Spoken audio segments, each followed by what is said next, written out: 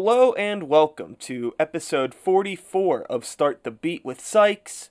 I am Sykes and this is my podcast. Now, before we get started, I just wanted to take a quick moment to thank everyone who checked out last week's episode with Corey. If you are one of those people, I hope you enjoyed the conversation, and thanks so much for coming back. But for those of you out there who are new to the show, welcome! Feel free to make yourselves at home, and as always, there's beer and soda in the fridge. Now, before we get started and getting into everything today, I wanted to give everybody a quick update on the Sykes album. If you're someone who cares about that sort of thing, it is closer to being done than it was last time I told you about it, and that's really all I could say. I think I'll have a song online by the end of the month. Don't quote me on that, but there's a good possibility that you'll get to hear something very, very soon. So just hang in there. But if you want to hear some of the stuff, we have a couple shows coming up, and we'll be playing a lot of these new songs for the first time at these shows. The next one being March 27th at Brillo Box in Pittsburgh, PA, with the River Daughters, Divorce, and Kid Durango. It's actually a benefit for the Animal Rescue League. So come out to that, March 27th at Brillo Box. We're going to be talking a little bit about this show during the conversation as well, because this week my guest is Donald Byron. And for those of you who do not know Donald, he was a very big part of the local music community here in Pittsburgh and surrounding area, and he ran Player Productions, which was basically just him. It wasn't really even a production company. There was a couple people that helped him out and that he worked with, but it was something that behind the scenes was a lot smaller than it seemed, because he was doing a lot of shows, a lot of big shows, and a lot of bands and musicians who are still playing today really got their start playing shows through Player Productions. So he's a really cool dude, really genuine, and I had a lot of fun talking to him. This was actually one of the first times that I really ever sat down and talked to the guy, which you would think I would have worked with him, being someone that's been playing shows since around 2007 as well, but I never played one Player Production show, and we're actually going to get into that as well, and he explains himself a bit, which I get it, I understand, and there was never any hard feelings about it. It was just different worlds, I guess, even though I never quite fit in anywhere to begin with, but whatever. So yeah, this conversation's going to be heavily focused on Player Productions, but we're also going to touch on what he's been up to in the past 4 or 5 years since Player has stopped, and we'll also talk about what he did before Player Productions and what got him into the local music scene and promoting shows and etc. So yeah, I think that's enough of an intro there. So let's get on with it. Sit back, relax, and let's start the motherfucking beat!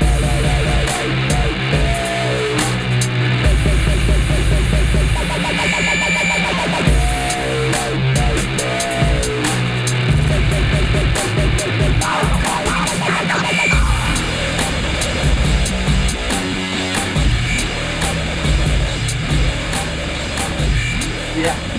Really, so I feel like we should record all this stuff. Just sit talk about the cards and shit. Yeah. Well, I just want to start off by saying this is a really cool room. Oh, there's thanks. a lot of cool toys and things in it. Yeah. Obviously, you can't see it on the podcast. You don't know what to expect. It's going to be like a studio or something. No. And it was like a really cool room. So there you go. It's just a room with a microphone. I feel like the room gets talked about a lot in episodes, and only people that have been here can actually appreciate. They are able to talk about it. But I think a lot of people that know me probably assume there's some Ninja Turtle stuff in the room and probably 1 or 2 Mortal Kombat things. Yeah, there might be a few albums too. There's a couple albums Maybe. in here. There's a couple.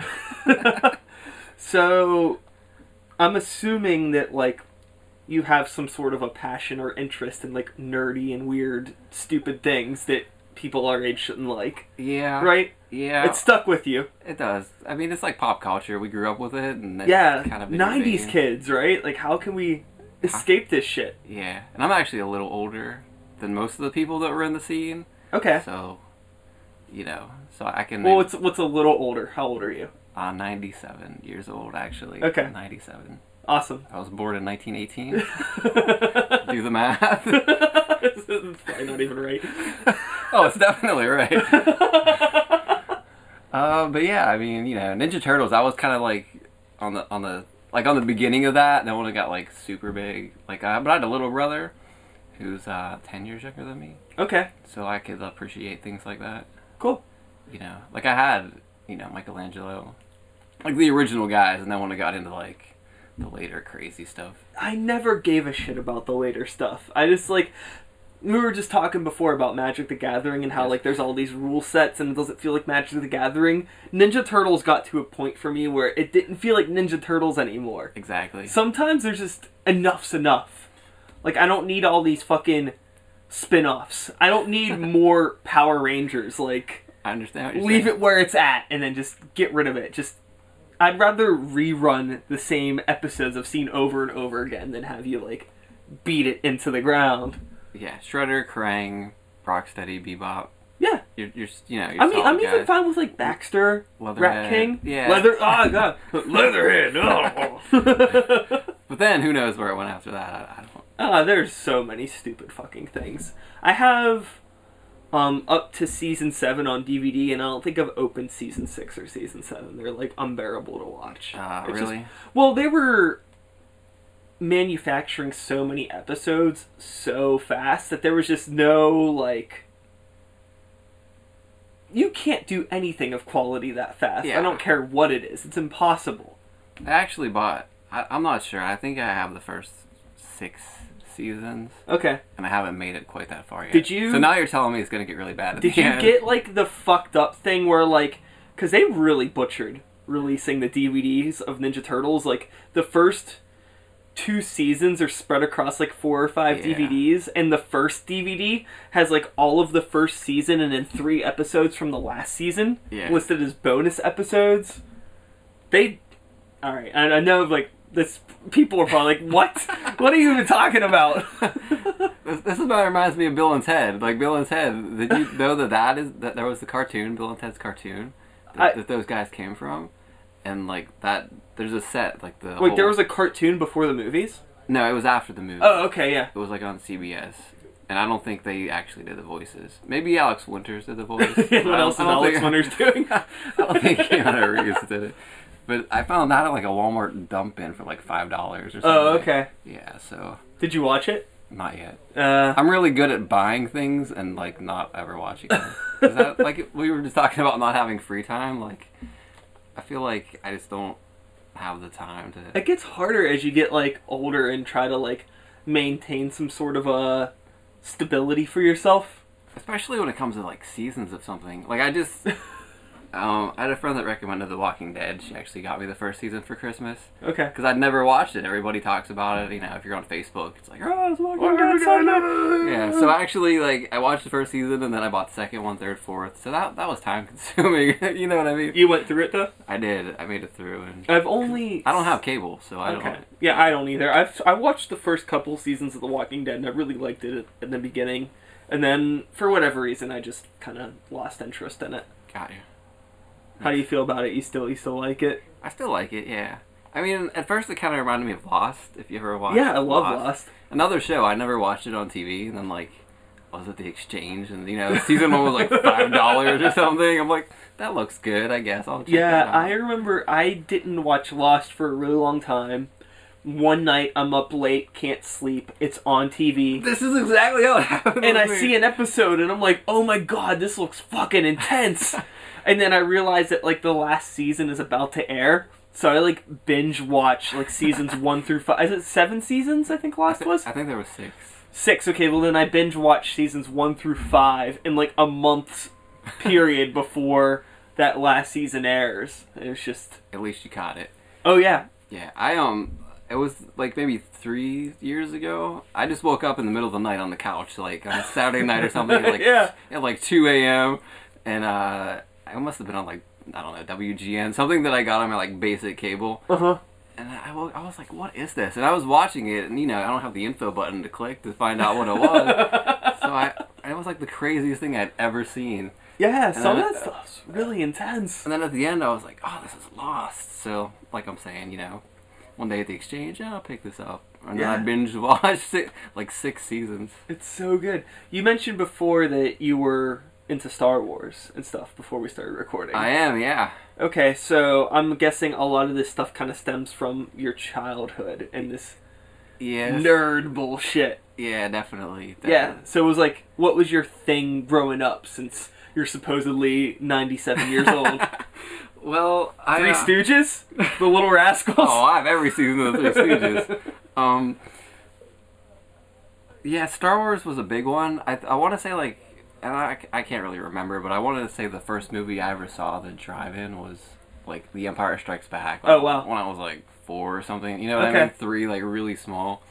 And I had, like, the Chewbacca toy that I supposedly slept with and all this stuff. Like, But then, like, He-Man hit, and that was a big one. Yeah. And, like, the Super Friends with Superman and everybody. Yeah. Hall of Justice.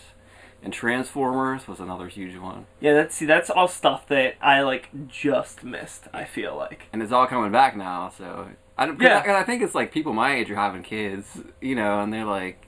They're just playing up to that. These corporations are, like... Oh, we can sell to these, like, mid-30, early 30-year-old people and, buy off of their nostalgia. Like, My Little Pony is back. I see all this crazy stuff. Strawberry Shortcake. So they're just, like, using us, like, our nostalgia to get to, like, our children. Not mine, I don't... Well, plus, I mean, you figure their original ideas, for whatever reason, never seem to work. Yeah. So it always seems to help if you have, like, a solid foundation to work off of. Yeah. I feel like that's how everything works. Everything works. Like, does Hollywood make an original movie anymore? It's like a remake? Or a sequel? Or a comic book? Or... Yeah. Think about it. I don't really ever go to the movies, very often. I saw Chappie yesterday. I don't even know what that is. I'm sorry. It's cool. AJ from Save Us from the Archon. Like months ago. Formerly Mejon. Yeah. He like listed a top 10. They were on the podcast. Yeah. he listed a top 10 like movies that he liked. Oh yeah, he's getting into all that like crazy like fucking film noir and super nerd cinema stuff. Yeah. He listed these like Criterion movies, and now he's got me hooked. Like my Criterion movie collection is like 24 now or something. Because they're all like important films. Yeah.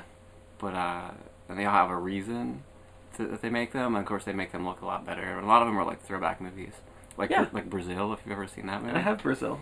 Yeah, I have the Criterion. There you go. That's a crazy movie. But movies like that too about like the future, and that was like 1985. It was made in. Yeah. And about trying to be this like perfect society. And that movie is so relevant now with like the NSA and like Obamacare and what I mean, like all that stuff, the Patriot Act. You can see how it all tied in, where this guy had this vision of this is where we're headed. And have you gotten into any of the other Terry Gilliam stuff? I have not. Yeah. No. I know of Time Bandits, but I haven't. Yeah, there's Time Bandits, Brazil, and The Adventures of Baron Munchausen, which I have a poster right there for it. But that's like the whole like dream trilogy that he put together. Okay. The movies aren't really connected in any way with each other, but he like quotes it as being a trilogy in some sort of like they're all really good movies, so in that way they're similar. And they're all going to be kind of weird because I've seen the trailer for Time Bandits. That just looks Time Bandits awesome. Baron Munchausen's awesome. Brazil's awesome. He's made lots of good movies. Yeah, it was pretty awesome. Monty Python and the Holy Grail. And I'm the kind of nerd too that I'll like watch the audio commentaries. Sure. So that's what eats up a lot of my time too. Like I watched Brazil, and then like a couple weeks later, I'd watch the commentary. How can you not watch the commentary for Brazil? I don't know. It's so it's so important when you see a movie like that to like watch the commentary to appreciate it. Have you ever been interested in like filmmaking or wanting to like do anything like that, or do you just like to like absorb it and just like sit back and watch it?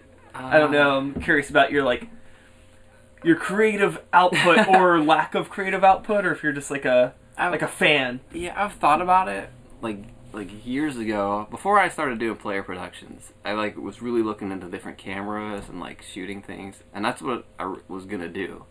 I was gonna try to make videos for local bands. And maybe try to do some films. Because in high school, this is terrible, but a friend and I used to make these videos for Spanish class. Okay. And I'm making quotations with my fingers. But they had nothing to do with Spanish class. Yeah. We would just make them for whatever, and she'd let us show them. I think that we were doing a poster the one time for something. And we're we're going to make a video and a poster. And it was terrible because we just made fun of Mexico and stuff. And later we were just making Mexican TV shows. It'd be the Mexican version of Family Matters and stuff. Oh, God. Yeah, it was pretty bad. But maybe it roots from that. Because we actually would have the 2 VCRs hooked up and we'd record all of our takes and then dub the better ones onto the tape, so we had our own kind of editing setup. Yeah. Dude, I did a movie in high school and I edited it the same exact way with 2 VCRs. Yes. Yeah. That's amazing. It was awesome. And I almost created the audio commentary because I wanted to go back through just with the audio years later and say the things we messed up and ideas we had, and I never did that. And then years later the DVDs came out with the audio commentary. And they stole my idea. Maybe Laserdisc did that too. I don't know. I'm sure they had it. There might have even been some very special VHS tapes where the only version you could watch was with the audio commentary. I probably would have watched that. I was the guy seeking out the widescreen Star Wars Episode 1 VHS tape that sure. that was $35 or something. Sure. What do you think was I know I don't want to throw that what's your favorite movie of all time? But what's one of maybe your favorites?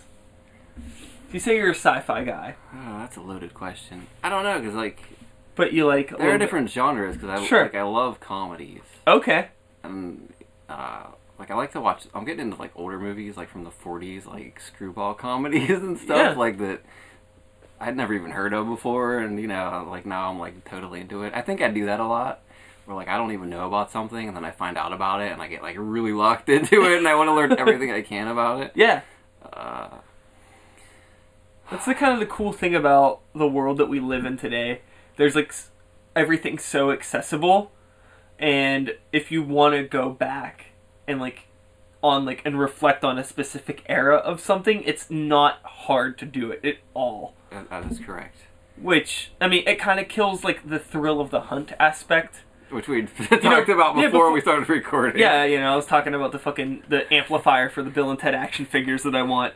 But, also I think it's cool that if you hear about a movie and you want to watch it, the access to it's so much easier than having to go and spend $35 on a VHS tape. Yeah. I remember in high school on the VHS tape for Henry, Portrait of a Serial Killer, there's a preview for a movie called Death Spa.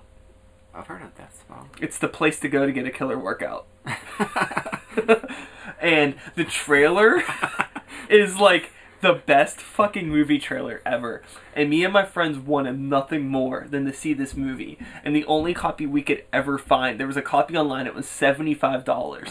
We never got it. We never bought it. But down the road, one of somebody was eventually able to get a copy of it after the internet and things became a thing for cheap, and we watched it and it was just bad. Yeah. It's a terrible movie. The trailer's so much better. But to think there was a time when so many people probably got burned, shelling out tons of money for these things that were just obscure, and now that market's gone because you can stream practically anything anywhere. Pretty much YouTube, you can look up anything, even if it's not a foreign language. But I think the best feeling ever is if you go to the Exchange or Half Price Books. Or I don't get to very many flea markets. I wish I did, but with my job, it's not really possible. And was when you find something that's out of print or something you've been looking for forever. Oh yeah, dude. Or you just stumble on something you didn't even know existed, and it's the most amazing thing ever. That's the best feeling. I think that's why I don't get to go to flea markets very often myself, but I usually go to a lot of toy and collectible conventions, and I love just digging for shit that nobody cares about. Because I like weird shit. You've obviously gone to the Steel City. Yeah, Con, yeah. Like Arcade Glass. I never would have thought, that one guy, he like mounts them and has the backlight and stuff. Like, I figured out how to do it, but I don't want to get that intense. Yeah. But, one of the first times I went, I saw that and I was like, this is so cool. Sure. And this is a world I never knew existed, so now I have Pac-Man. Oh, cool. And I have Popeye, which was cool because I like Popeye, and it was like one of the Nintendo's like first. And I have Duck Hunt, so. But yeah, like that's something where I was like, I would have never thought people sell the marquees out of arcade games, and there they were, and that's a cool thing. Now they're on my wall in my house. Awesome. So were you into games growing up too? Yeah, see, when I was really little, we had an Atari. Like I had an Atari 2600 in my bedroom. Yeah. On my like 8-inch black and white television. But I want to say maybe 3rd grade is when like Nintendo came out. 2nd grade, something along those lines. Sure. But yeah, I was like super big into Nintendo. And then like I had the Super Nintendo, and that's kind of where I started to get out. Or probably you were probably maybe into GameCube. Well, no, Super Nintendo was my first system. Okay. I got a Super Nintendo. It was new. I was like 3 or 4. I know you're like 97, but I don't think I'm that much younger than you are. Yeah, I don't compared think to, because I was always, honestly, like, within the people in our scene, I was always like 5-6 years older than everybody. Yeah. Anyways, so we're not, you might be a little bit older than me, but we're not too far off, trust me. Understandable. But yeah, Super Nintendo was my first system, but I had experience with Nintendo, not Atari. I didn't know anybody that had an Atari. We had Atari, and then we had something called Atari 5200, which is kind of rare, I guess. That was awesome because the graphics were better, the games were better. We had this thing called, it was like Mario Paint, but it was like some kind of Smurf painting thing. Oh, weird. Yeah, and you could like record your own little cartoons with the Smurfs and like draw backgrounds, and somehow it recorded and it would play back your little creations. But yeah, that was pretty awesome. But then Nintendo, I think the first games I got was like Popeye, which, okay, I just referenced that marquee. Yeah. And Kung Fu and Excite Bike. Okay, yeah, like the black box games. Yeah. Well, Popeye wasn't a black box game, but Excite Bike and Excite Bike and Kung Fu are both black box games. Yeah, when it was just like Nintendo making them. Yeah. I think before, like, you had all the other companies. All the third party stuff came in. Yeah, but Zelda, that was huge. That was like one of the big games. What I was disappointed in Double Dragon. That was one that, like, when you played it in the arcade, it was, like, so good, and then when you got it on Nintendo, I think I'm almost positive that the original NES version of that is only one player. You could be correct. But I think that whenever the second one came out, or there is some version of Double Dragon that's only one player, which completely defeats the fucking purpose. Yeah. Double Dragon. Even the guys were, like, tiny or something. I don't know. It was really cool. And Punch-Out, that was another one. In the arcade, Punch-Out was amazing. Which I liked Mike Tyson's Punch-Out, but it was not the same. I didn't play either of those when I was a kid. I had Super Punch-Out, and I fucking hated it, because that game was hard. I know, in comparison to Punch-Out, it's not that hard, but... Yeah. I was like... I don't know. I think I just liked platforming games. I liked fighting games a lot. Mortal Kombat was like... Oh, yeah. That shit fucked me up. Well, my brother had a Genesis, and... Is that right? Yeah. Yeah. And I had a neighbor that I played hockey with, street hockey, and he had a Genesis. He would have like tournaments at his house. We'd have like just Genesis tournaments. The Street Fighter tournaments. Sure. I don't remember how it was set up. I'm not gonna lie, but I just remember we'd go over and we'd have these tournaments where you'd fight, and there were brackets and things of that nature. It was probably not as elaborate as it is in my brain. I don't think I was ever good enough at any video games to be in any sort of a tournament. But we've done shit here, like downstairs we have a projector on the wall, and have like a bunch of we had like Mario Kart tournaments here and stuff, and my roommate fucking kills people in Mario Kart. It's like I won't even play if he's playing. I don't know why he's so good at Mario Kart, but some people are just good at stuff. Yeah. Speaking of movies, okay, so I'm really into documentaries. Okay. That's probably like the main thing I like to watch. Okay. And there's a documentary about Tetris called something. I don't remember the name, but it's just about these people Good sell. who mastered Tetris. Ecstasy of the Order, that's what it's called. Oh, okay. And these people that like mastered Tetris, and they just played it for years, and they're so good. And this guy set up a tournament for that. If you've ever seen The King of Kong, I know what it is, but I haven't seen it. yeah, there's so many like offshoots of that, where there's one about like this ultimate old school arcade, and I don't know. I like that stuff. Like Spellbound, the one about I saw about the Spellbound. spelling bee. Yeah. I got one recently. It's called Make Believe. It's about like there's some magic, not magic like the card game, but like Yes. like actual like Yes, like Houdini and shit. yes, yeah. exactly, about these like Rabbit on a hat. teenagers who like go to this tournament every year, this international magic tournament. Kids from Japan and South Africa in it. Like, Weird. These are the kind of things I like to watch. That's cool. It's like real. Yeah, I like reality, but not like the reality that's on TV that's not real at all. Sure, and plus if all of the good stories that you like keep being retold over and over again by Hollywood, why are you going to keep watching them? Yes. It's like, I've already seen this movie. I don't need to see it again. And like a shittier version of it. If Sandra Bullock's in it, here's the deal. If Sandra Bullock is in a movie, here's what's going to happen. There's going to be a guy she either like works for or bumps into that she has friction with and doesn't like at all. Okay. But somehow he will endear himself to her, and by the end they'll get together. That's every Sandra Bullock movie. Just, you know, you can, it's just Sounds like a load of bullocks to me. yeah, it's cookie cutter. It's so cookie cutter. Foreign films, at least you get something different. Sure. I don't know if you watch any foreign films, but like I mean, they're not all great. But I mean, you know. I have a problem with a lot of like Asian cinema. How about French cinema? So, no, I really do. I watch a lot of Asian stuff. I have a lot of like anime Yeah. type of things going on with me. How about, have you ever seen Spirited Away? Yes. That movie? Yes. That movie's so weird. Like, I like stuff like that, too. Yeah, it's awesome. It's just so weird. You're like, well, I don't even know what's happening, but this is good. Spirited Away is... It's a really cool movie. It's very imaginative, and it's an original story. I mean, granted, that movie's a lot older than America knows it to be. Yeah, yeah. But it's still... It exists. Original things do exist, but I don't find that they exist coming from America Yes. too incredibly often. Well, not from Hollywood. I mean, Sure. independent filmmakers. Sure. Well, you could say the same thing about, like, music, too. There's probably, like 1,000 different favorite bands that you'll never hear because everything's too, manufactured. Yeah. Or whatever. I don't know how much you keep up with underground music or music at all. You, at one point in time, had a pretty decent involvement in the local music scene, which I feel like we maybe should segue into that. Okay, I can do that. Music. I probably own like 1,500 CDs. Like, Yeah.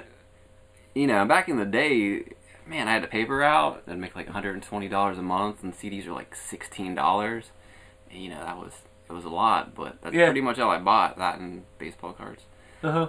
And now you can go to the exchange and like, you know, I'll find stuff for like $1. I'm like, oh, this CD was amazing. Yeah. Or, you know, I always wanted this. I love that. The $2.50 section, the $5 section. Yeah. You'll find stuff you didn't even know that you needed, but, you know, as soon as you see it, you're like, oh yeah, I need that. Absolutely. But yeah, the music scene, Like, where did your appreciation for music come from? Because you have to have some sort of a... You had to have given a fuck. I'm sure you still give a fuck. But in order to, like, be like, yeah, I want to, like, promote shows in a city where that I know I'm not going to, like, make any money or do anything, but I care about this, and this is fun. So, like, where did it start? okay, I'm going to take you way back. Okay. I was never really into music at all until I was about 16, I guess. And we were going on vacation, and my cousin had In Utero by Nirvana. And for whatever reason, I was like, I need to listen to this. You know, and at the time, I think the CDs I had were like Mariah Carey Music Box and like Yeah. Billy Joel's Greatest Hits. Like, I was not into that kind of thing at all. And it was unlistenable. It was so unlistenable. I was like, how can anyone listen to this? I was like skipping tracks at the end. But it was in my head. Like, days later, I kept thinking about it. So I had to buy About In Utero. In Utero. Okay. It was probably my favorite album ever. And I don't know, like it grew on me, and like Radio Friendly Unit Shifter, which is like one of the most like inaccessible songs ever, is like one of my absolute favorite songs. But then I got into like that whole alternative scene, but not necessarily like the mainstream stuff, like more like Liz Phair and stuff like that. Yeah. And which eventually got into like the punk rock. Like I heard MXPX and the Descendants and things like that. Yeah, and, totally. And I was like, okay, I think I relate to this more. And I went to my first Warped Tour in '97. Okay. Which was like 20 bands for $20. That's before. Yeah. You know. Was it at Station Square still? It was, yes. Yeah. And like Blink-182 opened. Like Dude Ranch was out, but like, you know, they were like nobody. And, yeah. Less Than Jake played. Real Big Fish headline. I went to, I don't remember what year it was. I was really young though. And I went to a Warped Tour at Station Square. And I know MXPX was there because I met them. Descendants weren't there, but All was there. And I met All. Yeah, I mean, it had to be like 98 or 99. Yeah. I mean, like, I was like a kid. Yeah. And but it was awesome because I was into all of that stuff when I was that age. It was just like, yeah, I just want to ride my skateboard and listen to bands on Epitaph Records. Exactly. That's like all I gave a fuck about. Yes, Epitaph, and I mean there were a few more. Oh, dude, you had like Fat Wreck and Hopeless, and I got a sampler that day actually. Like I watched the Bouncing Souls, and like I don't know, some dude is walking around. He's like, "Here, take this," and like the Queers were on it. Yeah. And I can't even remember, but it was like 25 bands, and I hadn't even heard half of them, and like I was like, I have to buy these CDs now. So that's really what kind of got me into music. And then, like I grew up in Monessen, which is like right next to Bell Vernon. Yeah. And the dudes from Punchline, you know, are from Bell Vernon. Okay. And plus, you had like Nick Revac from the Berlin Project, so it was a pretty good. You know what I mean? It was a pretty good music scene. Yeah. But those guys weren't like super famous yet. Like Punchline's this self-titled CD was out. They weren't touring. They were just like more or less a local band. And but like I liked them a lot. They were good dudes when I met them, and I was like, I want to help these guys out. So I set up 2 shows for free at the Monessen. What made you want to set up a show? I don't. Well, like how was like? This is the funniest thing ever. Like I was watching No Doubt Behind the Music on like VH1, okay. And they were talking about how when they went on tour, like no one cared about them, and you know, but when they were at home, they had this huge fan base, and I was like, you know, and they played in and around Pittsburgh, but they never really played at home, and I was like, I'm just gonna set up a show and have people come for free so that they know that these guys exist. Okay. And that was just, I don't know, I just wanted to help out. I just wanted to do my part, I guess. That's awesome. And it was at like a basketball court. It sounded terrible. We used their practice PA, but it was something. And then they started touring, and we got like kicked out of the Civic Center because someone tore like a no smoking sign. They charged me like $30 or something for like this thing they printed out on their printer and like print shop or something on their Apple IIc. So I was like, all right. So I discovered the Charleroi VFW. We did the first 3 shows ever there, and that was it. Like, you know, once they got big and started like touring and stuff, I just did hometown shows for them. And then Josh, who was doing Bridgeport at the time, he works for Drusky now. Yeah. He started doing shows there, and there was like a developing scene, but locals didn't really play. It was like just the guys from Bell Vernon would sell tickets and open, that kind of thing. And like I'd met like a lot of bands like SF Fire Hydrant and Almost Cool and Honan. Like these dudes were like, you know, I saw them all the time at shows, whether they were playing or, you know, just hanging out. So I wanted them to like just play so people in the Mon Valley could see these guys in this like burgeoning scene, I guess. Sure, so it almost became, it was like a happy accident in a way. Yeah, so it was supposed like to be right time, right place. It was supposed to be one show, and this girl, Brittany Williams, we started it together. She was like twisting my arm like, you need to do shows again, I'll help you. And I was like, it's so much pressure, and, you know, I don't know. It was just hassle, I guess, to me at the time, trying to, like, this is before MySpace, you know what I mean? This is, like, mp3.com days. Like, how did you spread the word? AIM. Exactly. So, so we were going to do just this one show. And then Chris, I managed the movie gallery, like the video store in Bell Vernon. And he came in one day, and they'd recorded, or they didn't record Action yet, but they had the songs written. and they were going out to Chicago to record. And he was like, we want to go to like some kind of open mic night and just like play these songs for people who don't know who we are. And I was like, dude, we're like planning this show. You should play it as a secret show.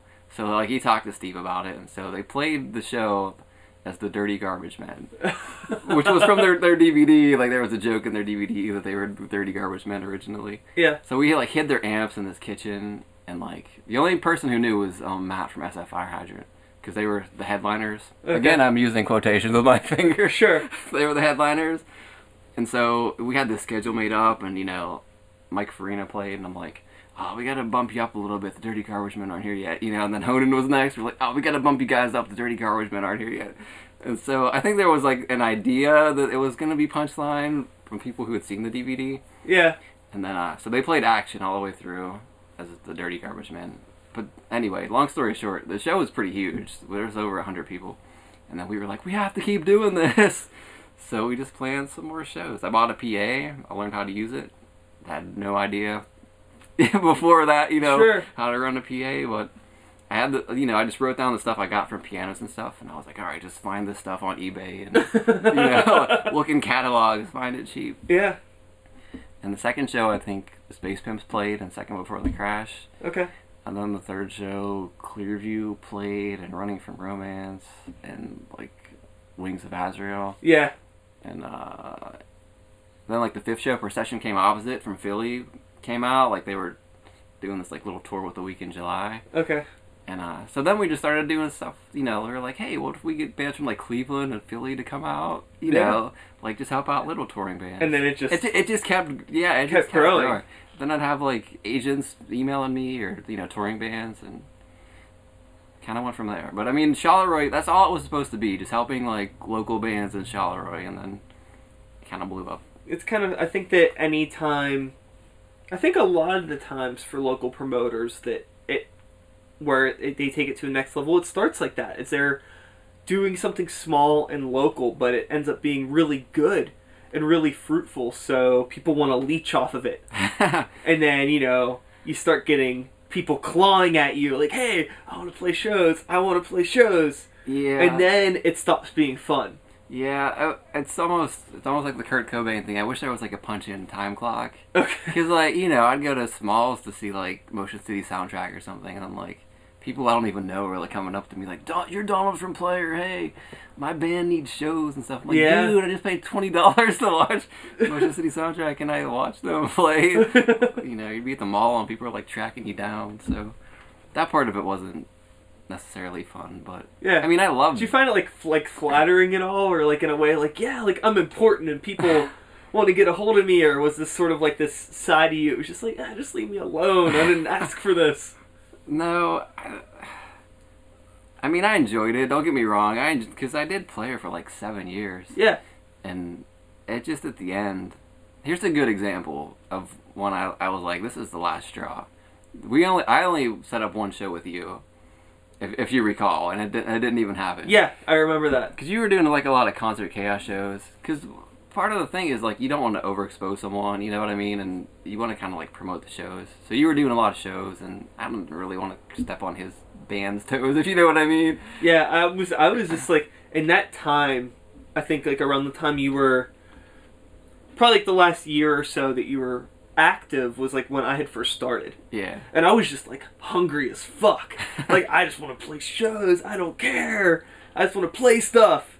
So I remember I was hitting you up a lot, and I would hit up anybody. I just wanted to fucking play shows. Yeah. Now, I mean, I understand, it was good at the time. A lot of people, I got a lot of exposure really quick, but yeah. I don't do that shit anymore. It's one show every other month maybe in Pittsburgh. Yeah, but it kind of burns you out. Oh yeah, totally. And the fan base too, because if you're playing, well, like a band like A Week in July or The Victory Year, who played a lot, they sold tickets for Josh every month for Armor for Sleep or May, whoever was coming through. And after a while, people were just I don't even want to see that band anymore. You know what I mean? The people who were pumped about them because they saw them every month, twice a month sometimes. For me though, I was doing something that was a little bit different, and I didn't really fit in anywhere. Yeah. And the thing that my angle kind of was I recognized early on that even within Concert Chaos, or like, what was it, Chase's thing, like Drop Dead Productions, Player, like all these, there was cliques within these groups of people. Like there was some people that only went to like Player Production shows, were only friends with those bands that, you know, that set, and it was like the Player family. I didn't really fit in anywhere, so I would try to play shows everywhere because I felt like I could get away with it because I never fit in. So it always worked out. Yeah. You know? And I had the perfect show with Let's Get It. Yeah. Who, like, okay, so Dave Shapiro was a booking agent. He still is. And he had, like, Devil Wears Prada. He had Pierce the Veil. He had Attack, Miss May I. You know, a lot of the bands that I was doing shows with that he was giving to me. He wasn't going to Mike Sanders at Mr. Smalls. Or, you know, people like Joker. People that he could have been giving those shows to. He was giving me a chance, which was awesome. Because he knew I'd work hard for it. So when I had a band like Let's Get It, you know, I was like, all right, I gotta do this guy solid, you know, like, it's not gonna be this huge show, but whatever. So then, you know, we booked the show at the Subculture, and the Subculture kind of closed, and then this other guy bought it, and he's like, oh, don't worry, we're gonna do rap shows, but you can do your show.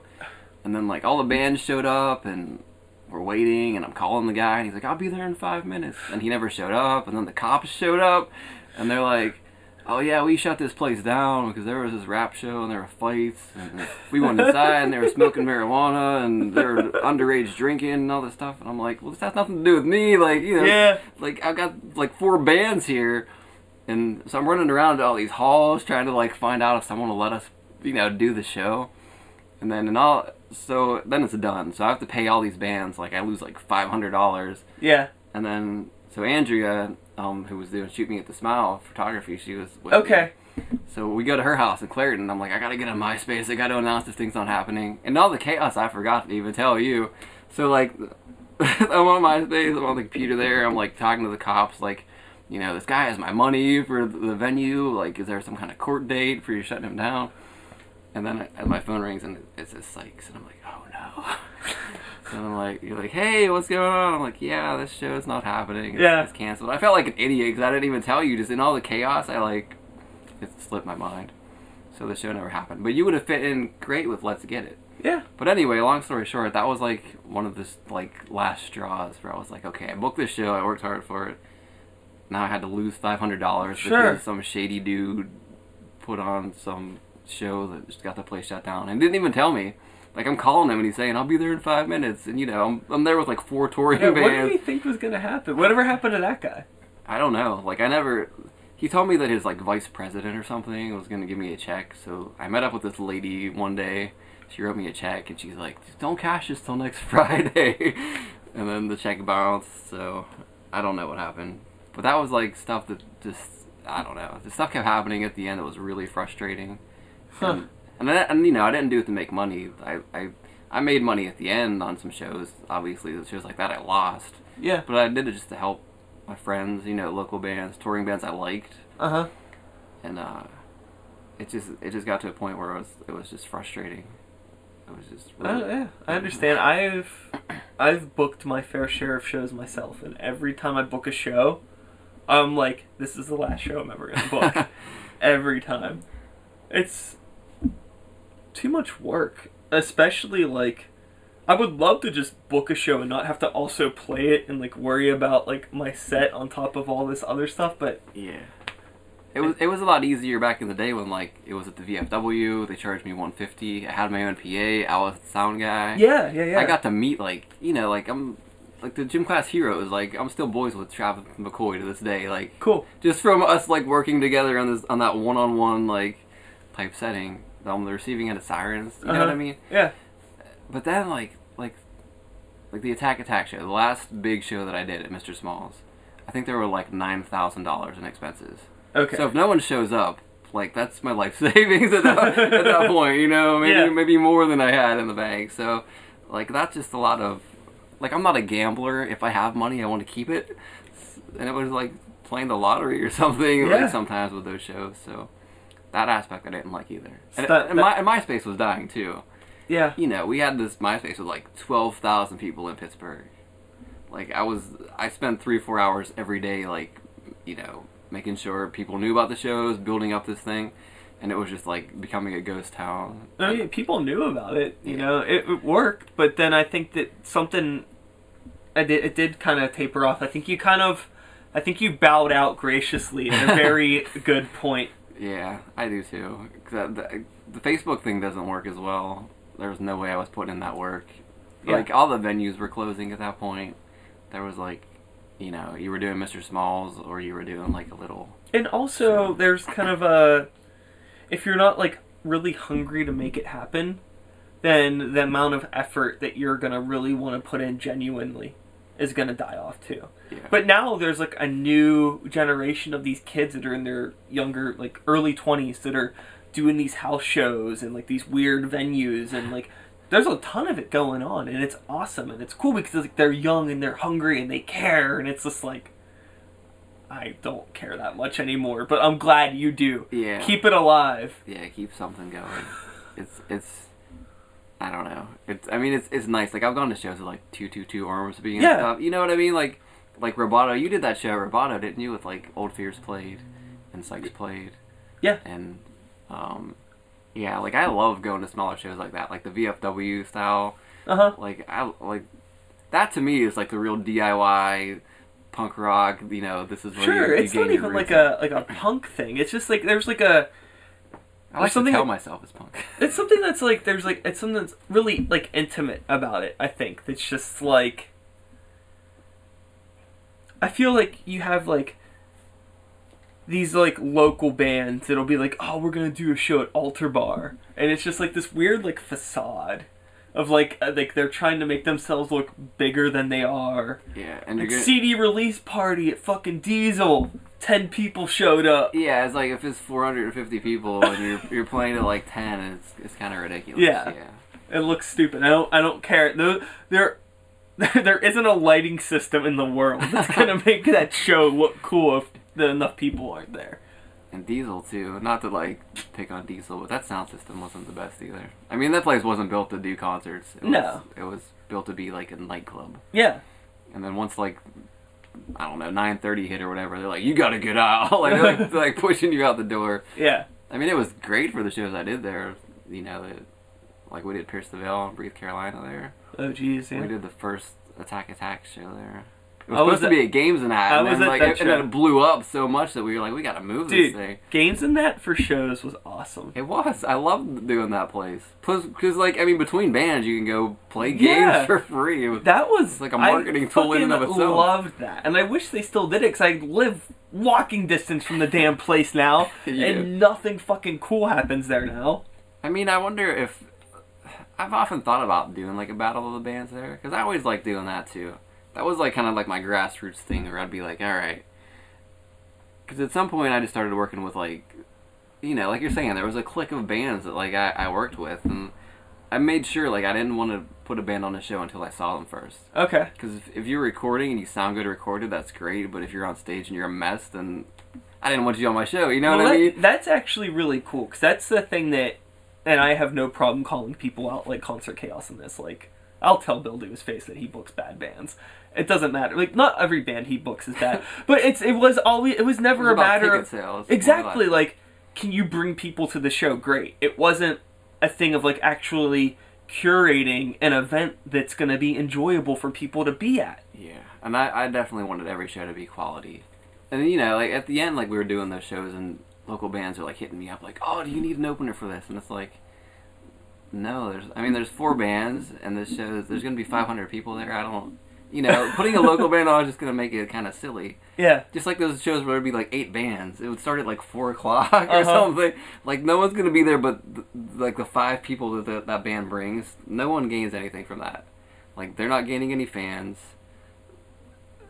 Like, the promoter, okay, maybe they brought 5 people. That helps your bottom line, but... I think that, like, you need to, like... If you're a young band... You don't even realize that until you've been through it. Yeah. You know? It's like, I've played enough shows, selling tickets, trying to open up for some big act that I thought was going to be a big deal. Because it makes sense. Like, oh, great. Like, I'm going to be playing with so-and-so. Yeah. But then, you know, you do it a couple times and you realize every time you do it, nobody's there. Yeah. And you're working really hard. You're working really hard. To make money for somebody else. Those bands aren't watching you. Yeah. It's just it's useless. I mean, in the MySpace days, you could be like, "Oh, I played with this band." You know, Oh, yeah. that was kind of a thing, I guess, where people were impressed. Well, I mean, you can still do that now, but it's not that hard to get on a show. Yeah, it's more, the shows at the Smiling Moose. It's more like, how many tickets can you sell? That's what I'm seeing, more or less. Because there's not that many bands left, and it's like, oh, yeah. And again, if you are selling like 30, 40 tickets, they're gonna keep putting you on until you run out of people to sell those 30 or 40 tickets to, because they're like, oh, dude, I already saw you 26 times. Yeah. And then the promoter drops you because they're like, oh, you're not gonna bring anybody, so whatever. Yeah, I don't know if it's because like maybe the music that I make has no merit or it's not good, but I've never had like a promoter just hit me up really outside of like maybe like smaller promote, like a bigger promoter. Yeah. Be like, hey, I like what you're doing. I want you on this show because I like what you're doing. I've never heard of that ever. It's just like, hey, show offer. Do you think you could sell some tickets? Yeah, I got you.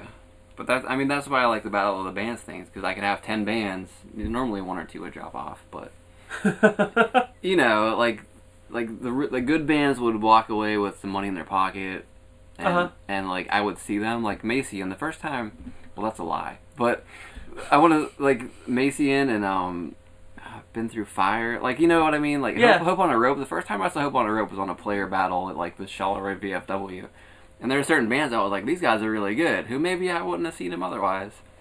But Macy and they were supposed to play the one player battle, and then they were doing a show with Ice Nine Kills, and When We Came as Romans, and Cali AC was playing at the Lawrenceville Moose. So I went, I was going to the show anyway. I was like, cool, I'll get to like check these guys out, like, covertly, they won't know who I am. And then, after the set, Cam comes up, he's like, hey, Donald, how are you? Like, you know demo? And I was like, oh, okay, I guess they know who I am. Didn't work out.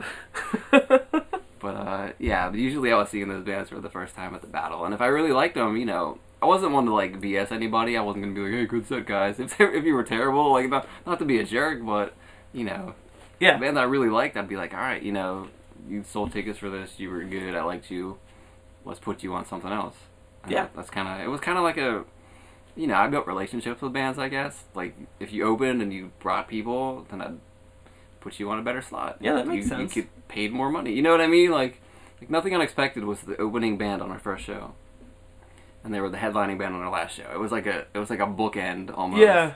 And those guys went from like no one knew them, and we built such a relationship that when we did the Player 5 Year show, there was like 550 people or something that came to Mr. Smalls, and they were the headliner. They're just a local band, so that was really cool to see. Yeah, they that progression. They had a cute little following. Yeah. Like, pretty boys with their nice songs. Yeah. I mean, that had something to do with it too, I think. The girls were like, oh. Yeah, sure. But, Sure, totally. Musically, I thought they had a chance to get signed. Like, Victory talked to them a lot. But it was cool to see bands like Once Nothing, get signed. And, dude, when The Morning Light came out, I was like, this band is going to be huge. Yeah. It was cool because they signed to, Fearless. But that's how the industry changes you, too. Like, they had this really good thing going, and they signed, and then the record label's like, all right, well, we want you to dress like this in this photo shoot, and we want you to sound more like All Time Low now. Like, I don't know. It's the higher levels of the music industry are very scummy. That's all sure. I think like anything that. that's any time where business creeps into anything creative, there's always some sort of like weird like, I don't know, leech, like sucking on the life force of what made that thing unique to begin with. Yeah, it's like, you signed this band because they sounded like this, and now you want to completely change them. I guess it doesn't make sense to me, but I guess, someone in their marketing part of the department thinks it makes sense. Yeah. So that's that. But yeah, it stinks. Well, so it's been how many years since you've booked a show? Well, a player show? 2010. Okay. 2009. So you've done maybe some things like in between?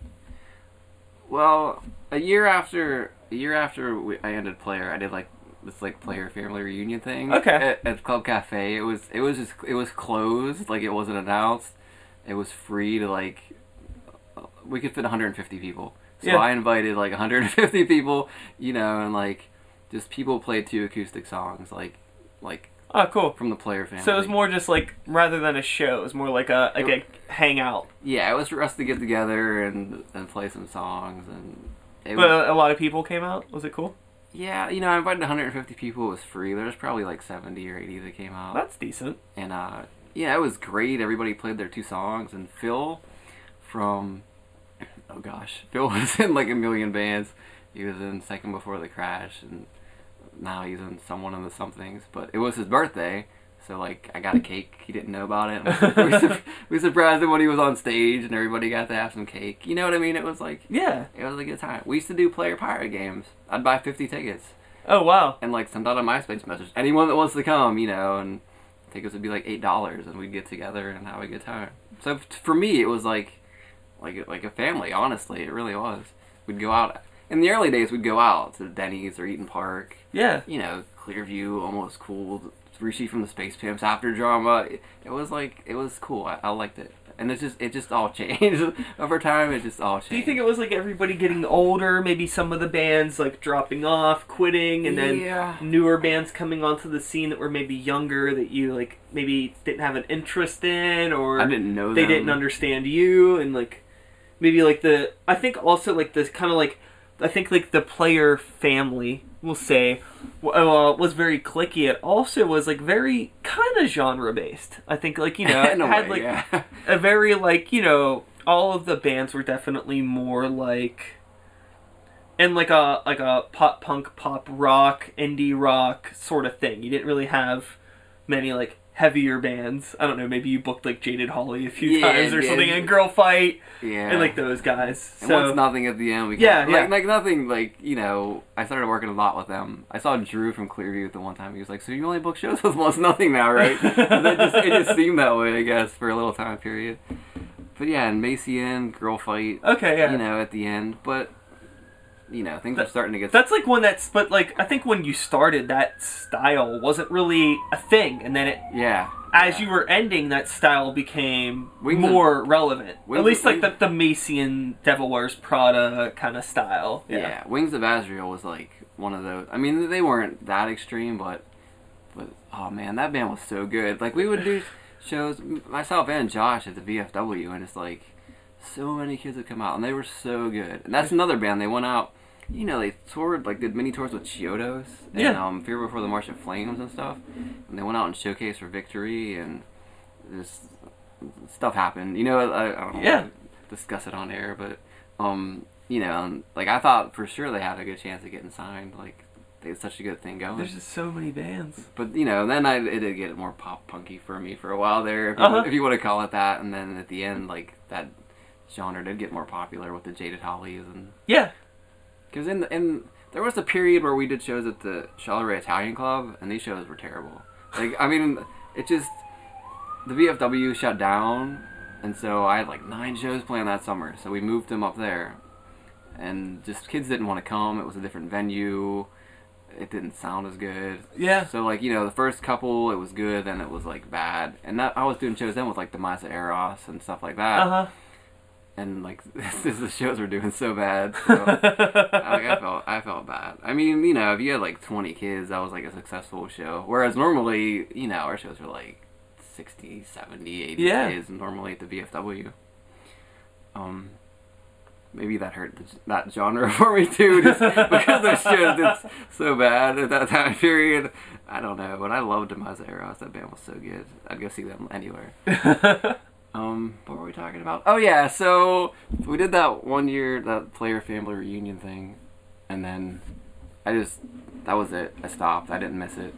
Because I got it out of my blood. I detoxed. I stopped going to shows for a while. I wanted to make sure, like, I was like, this is my final decision. Yeah. This thing is happening. What about music? Did music stick with you at all? Do you, like, keep up with any... I'm sure you listen to music. I don't think you're like a fucking weirdo. But like, do you like keep up with current music? Are there any? Oh yeah, definitely. Like, do you keep up with local music? Not really as much. Sure. I mean, the people that I'm friends with, I still, I'll follow what they're doing, and I don't get out very much. Like, just because I live in Charleroi, which is like an hour away. Uh huh. And most of the times I'm working 6 days a week, and I deliver mail. I don't know if you know that. Like, no. I'm a mailman. Okay. So, you're walking like 9 miles a day up and down hills and steps, and like you get rained on and stuff. And then, there's a show Saturday, and on Monday I'm like, yes! I can't wait to go see Under the Covers on Saturday. And then Saturday I go home and I'm like, I am not leaving my house. And I'm like asleep on the couch by 8:30. So it just really wears you down, I guess, huh? Yeah. Yeah, plus the drive. Like, sometimes I slack too. I'm like, I'm going to go to the show. I'm going to leave at 6. And then, I'm on the computer there, and I'm like, all right, I can still make it if I leave by 7. All right, 7:30. Am I going to catch them? Let me text them. You know what I mean? And, yeah. And just it's daunting to, like, drive to Pittsburgh sometimes and then drive home at, like, 1 o'clock in the morning. Yeah. Guess there's no more shows in Charleroi for you. There's definitely no more. Yeah, even, Club Octane opened up after a while, which that was a cool thing. That's... It got oversaturated. It's funny, that place, a lot of people I talked to at the time were like, man, the place sucks, the place is so shitty, and then, like, a year after it was gone, everybody was like, man, I miss that place. Yeah. You don't know what you got till it's gone. Exactly. Like, I didn't do too many touring bands there just because, Bill had, like, 10,000 touring bands there every month. But, I would do the shows I knew were going to do good. Like, Almost Nothing show would sell out. I did the first 2 shows with Devil Wears Prada there. It sold out. I did Gwen Stacy there. And even Nothing Unexpected. We would do... Those guys are, like, meticulous. They knew, like, every 4 or 5 months we're going to hit Club Octane. And it would sell out. 220 kids. Again, to see a local band. Just because they had that following. And they knew, if we play this place every 4 or 5 months, the kids will come out. Just don't play there any more often. Yeah. And it worked. But, yeah, it wasn't the best place in the world, but it was a place, and now there's a scene that's dead in Charleroi. Yeah, Charleroi. Oh well. I live and the worst part is I live 2 blocks up the hill from Club Octane. That's where my house is, so I could walk down to the shows when we did them there. Yeah. So right now, you're not doing any shows. You're not. Oh yeah, well. You're not doing what are you doing? Besides just, working and, hanging out? Or is that all you're doing? Are you just kind of enjoying your adult life, keeping it simple? Everyone knows I love the Pirates, I think. If you know, one thing about me, it's that I was into the music scene, or I love the Pittsburgh Pirates. Okay. So, I went to a lot of games last year. I think I went to 30 games last year. Because I have a 20-game plan, and then if I go alone, which happens a lot during the week, I'll just exchange it for another ticket and then go alone again during some other weekday game. But so there's that. I don't know. I don't do much else. I go home. I have 2 cats. They're my BFFs. Sick. Yeah, we were doing the Mystery Science Theater night for a while. You came to one at my house. Oh yeah. Yeah. We were trying to do it every month with a group, and now it's once every 4 or 5 months. Okay. It's me, Veronica, and Pete at Pete's house. Yeah. More or less, Pete from Kid Durango. Yeah. But I volunteer for Make-A-Wish Foundation. So I meet with families for that, and that's why last year I set up the 2. I set up a benefit show in July, which didn't do so well, at Club Cafe, and then I set up another one in November, which did really well actually at the Smelling Moose. Okay. And then segue to I have another show coming up. Yeah. At the end of March. Well, it's not really mine technically. Pete from Kid Durango set it up. Well, he didn't. I don't know. It's kind of weird. He said, "Hey, will you help me with this? I know you don't do shows. We can make it a benefit show." And I was like, "Yeah, we'll do that." And then my friend Mandy, who would help me at the other 2 benefits that I did for Make-A-Wish, who's like my BFF. She had mentioned, "Hey, we should do one for the Animal Rescue League." And so, I talked to her and we decided we'd do that, and I got back to Pete, and Pete's like, "Oh, I know people at the Animal Rescue League." So that was the basis, and we were just discussing bands, and he was like, "Oh man, we should get Gray Walker to play. Have you heard this band?" And I was like, "I haven't." And then I watched the video, and I was like, "Yes!" And then I guess you were unavailable. Yeah. But now Sykes is gonna play. Sykes and the New Violence. Yes. So that's awesome. And Daughters is gonna play. Okay. Not Daughters, Divorce. Daughters is a completely different band. Going back to my VFW days. Yeah. Yeah, but Brandon, is in that band. Brandon Muser, who was in Old Fears with And you. he's also in the Sykes Band. Yeah, he was in DNR years Yes. ago, which is how I actually know him. Uh-huh. And Pete's like, have you heard of this band? And I was like, no. And I checked them out, and I was like, yes, this band needs to be on the show too. Yeah, they're really good. They are really good. I mean, I haven't seen them live yet. They're really good. But the recordings are just amazing. Yeah, Matt killed it. Yeah. Matt, very good dude. Yeah? If you're in a band, go to a studio. Yeah. Very tight recordings. He needs help drywalling this weekend. Yeah. Also, I saw on my... I always want to go help, like, Yeah. you know, but again, on the weekends, I'm just, like, dead. So, I'm not much help to anyone. And the River Daughters, and again, a band I didn't even know existed. And Todd from Once Nothing is in the band. Oh, really? And Monty, who was the drummer from Wings of Azrael, is in the band. No shit. And Marty, who is Janae from Mr. Small's fiance. So Okay. I was like, dude, I know like 3 people in this band. Weird, yeah. I had no idea what was up with that band. That's Yeah. cool. Yeah, it's people that I know. So I was like, we should try to do this. Yeah. And Rishi from the Space Pimps, we tried to get him to play solo acoustic, but he couldn't play, so we thought that would be kind of... I don't know, we just had every genre thrown into this thing.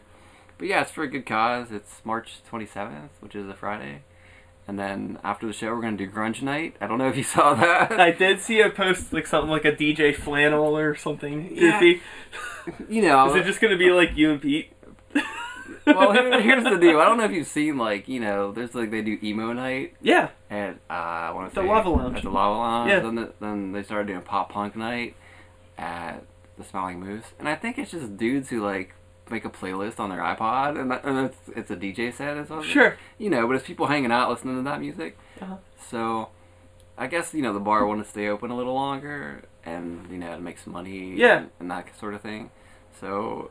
I was completely joking. I was like, dude, we should do like Grunge Night or something. And the more we talked about it, we thought, yeah, let's totally do this. This will be cool. Yeah, dude. So I made up this list of like 106 songs, which is probably like 6 hours of music. So we're gonna have to More than enough. because I have like this vast CD collection, and I was just like going to every band, like okay, a song from them, a song from them. Uh-huh. And so yeah, we're gonna have to whittle it down a little bit. Maybe do some before the show. No, Between bands. you have to come in with more than you need. You just feel it out. Yeah, it's gonna be. You gotta fun. feel what the crowd wants. Pete has some DJ experiences. He's done some Christmas parties, Halloween parties, and things of that nature. So it should be fun. And you know, it's such a mixture of bands that are playing. So we just came up with ridiculous names. I think Mandy's gonna be DJ George Washington. Okay. And I think Pete's gonna be DJ Tony Grungy. Yeah, I saw the names. And I'm gonna be Flannel 11 News. Yeah. Okay. Yeah. Which 2 of those Pete came up with. I came up with the Washington, but Yeah. those were good. We were just trying to think of like ridiculous names. It's all in fun. We just want to raise money for the Animal Rescue League, Yeah. which is, you know, an awesome place that rescues animals, and you know, you get shots there, you can adopt there, they give free cats away sometimes when they're overstocked. So, you know, animals are important. Yeah. Just Anything like that's- little kids with a Make-A-Wish, they're important, you know. Yeah. If I'm gonna, you know, my life's kind of pointless. I'm just playing off the string at this point, more or less. So It's not pointless. If I can make the world better Think for of all people. I think you've done a lot for other people, helping other people, whether it's like a band or a kid or a kitten. You're Yeah. helping other living things. Well, that's what I'm trying to do. Just and make that's the world important better. because there's not enough motherfuckers that do that. Well, I'm trying to do my part. You're a genuine person, and you're not very selfish I try. at all, it seems. And I feel like that's a rare thing. Uh, People are very selfish. I don't know. I don't want to say anything like Yeah, no, nice about myself, but I try. You know, like that's all I can really say. I try. I'm trying. I want to, you know, I want to do some good things. Good. Brillo Box is an awesome place. I'm looking forward to the show. Yeah, Brillo Box, Bad Boxes, when they did their I don't know if it was a CD release, Yeah. was there. I'm Bad Boxes, Harrison, Morgo. familiar with. I don't know those people personally. Heard the names thrown around enough. I've listened to the music. It was- seems like they're doing a cool thing. They seem like talented people. I'm happy for him. Harrison's amazing. He was in transition. He was the Okay, bass yeah. player after Dustin left, and then he was in the Morning Light. Then he did his own thing, which like was like Beatles-esque. Yeah. But he played every instrument.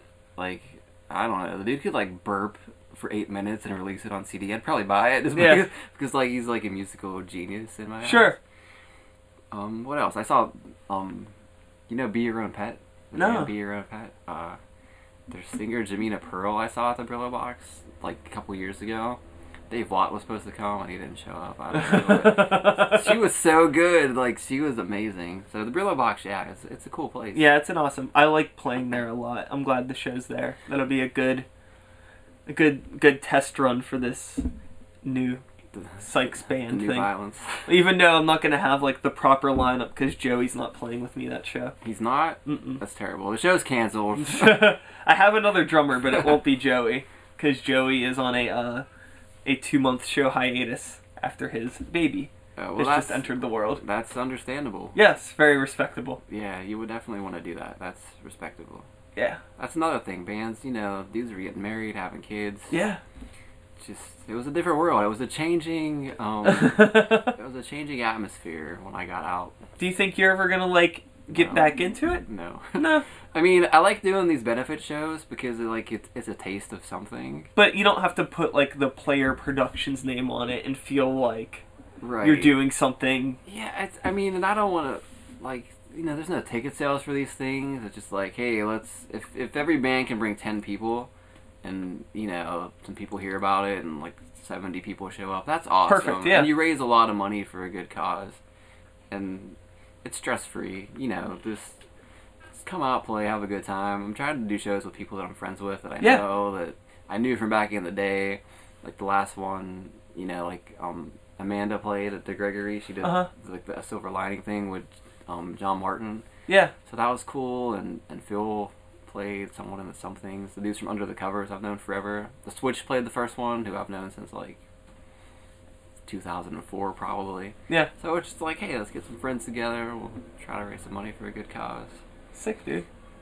You know, no pressure. I don't want to do shows again, but if I can raise money for something worthwhile, that's... Yeah. Well, it's a talent that I guess I don't know if I want to call it a talent, but it's something I know how to do. Yeah, it's a skill set that you have, and it's something that you have experience in. So you can like utilize it, but in a way that's more productive and beneficial to a cause greater than the scene. Yeah, and the bands, you know, they make fans, they get heard, people get to see them. People come out and have a good time, so, you know, it's everybody benefits from it, really. It's the only thing I can say. Everyone benefits from it. Totally. And I never did Player to make money, so this is just completely, you know, we're giving all the money away. So this just goes to the show, you know. It's where we were founded at, helping local bands and helping local animals. Helping local animals. Exactly. Well, hey, thanks for coming over. Hey, man. I think we did a good thing. We did. I'm very happy with this. This was great. Yeah, this was pretty sweet. I've done some news articles before in newspapers that were like I got misquoted and stuff. Like, oh yeah, don't worry. I'm gonna change all of this. All right. I'm gonna completely like rearrange all of your words. Play them all backwards and stuff. Yeah, it'd be like, so what? Like, so what do you think about something really awful? And then this like cue in like, oh, I love it. It's the best. What's the worst band you've ever heard? Well, we had Girl Fight Plank Show. Oh, fuck. I miss Girl Fight so much. Yeah, good dudes. Richie. Yeah. Good dude. Dave Watt. Yeah. I'm thinking, you know, I should probably do like a player. I joked about this earlier, but like a player pirate game again this year. Just like get some people together. 50 people, just go hang out at a pirate game, talk. Yeah. Yeah. You know, people that are missed. We can, you know, you'll be invited. Joey obviously. I mean, I never played any shows with you. Well, I'm not really a baseball guy, but I would gladly come and hang out. It doesn't matter. People come, you pay your $9 for a ticket, you hang out, talk. If you drink beer, have a beer. If you like French fries, eat some French. You know, it's cool to hang out, to catch up. It's better than going to a bar. Catch up with your fries. It's better than going to a bar like where you can't hear or anything. I hate bars. I don't like the South Side. I'm an introvert. And I Sure. don't enjoy social situations at all. It's weird, but... Well, I'm glad that you came to the South Side to record this podcast in a very social situation. It's kind of social. Let's not. If there's a microphone, it's like I gotta do what I gotta do. It's a microphone. I used to announce basketball games in high school. It was completely weird. Basket number 44. It totally wasn't that guy. Me. Totally wasn't me. But you should have did that at the player shows, like in between bands. Coming up to the stage. No, I even couldn't announce the winners of the battle sometimes. I go to go on stage and like, nope, can't do it because someone else reads the people who won this. Fuck. Yes. All right. That's it. Let's cut it. Let's cut it. Peace out, Girl Scouts. And that is all, folks. Thanks so much for sticking around. Donald is a really fucking genuine dude. It's the type of person that any local music scene needs to really thrive. Just someone that gives a shit. And it shouldn't be a unique thing to find somebody like this in a music community. You feel like everyone should give a shit, but in my experience, there's a lot of people who don't give a shit, particularly on the promoter end of things. It's really hard to find someone who is a music promoter who isn't making music, doesn't have like an agenda to just do something to further himself or his own creative endeavors, but rather just someone whose only interest is really just helping their friends out and setting up some shows and just trying to have some fun and make something cool happen for the people around them. Yeah, you really don't see it that often. Donald's a rare dude. It's a bummer that he's not doing as many shows as he used to, or any shows at all, really. Hey, I will be playing a show with him on March 27th, like we just talked about again. So, hey, it all comes around eventually. He's an awesome dude, and yeah. Anyways, be sure to tune in again next week for another episode. Same time, same place, same channel. You know the drill. I am Sykes. Start the Beat 2015. Woo! Woo! Thanks for listening.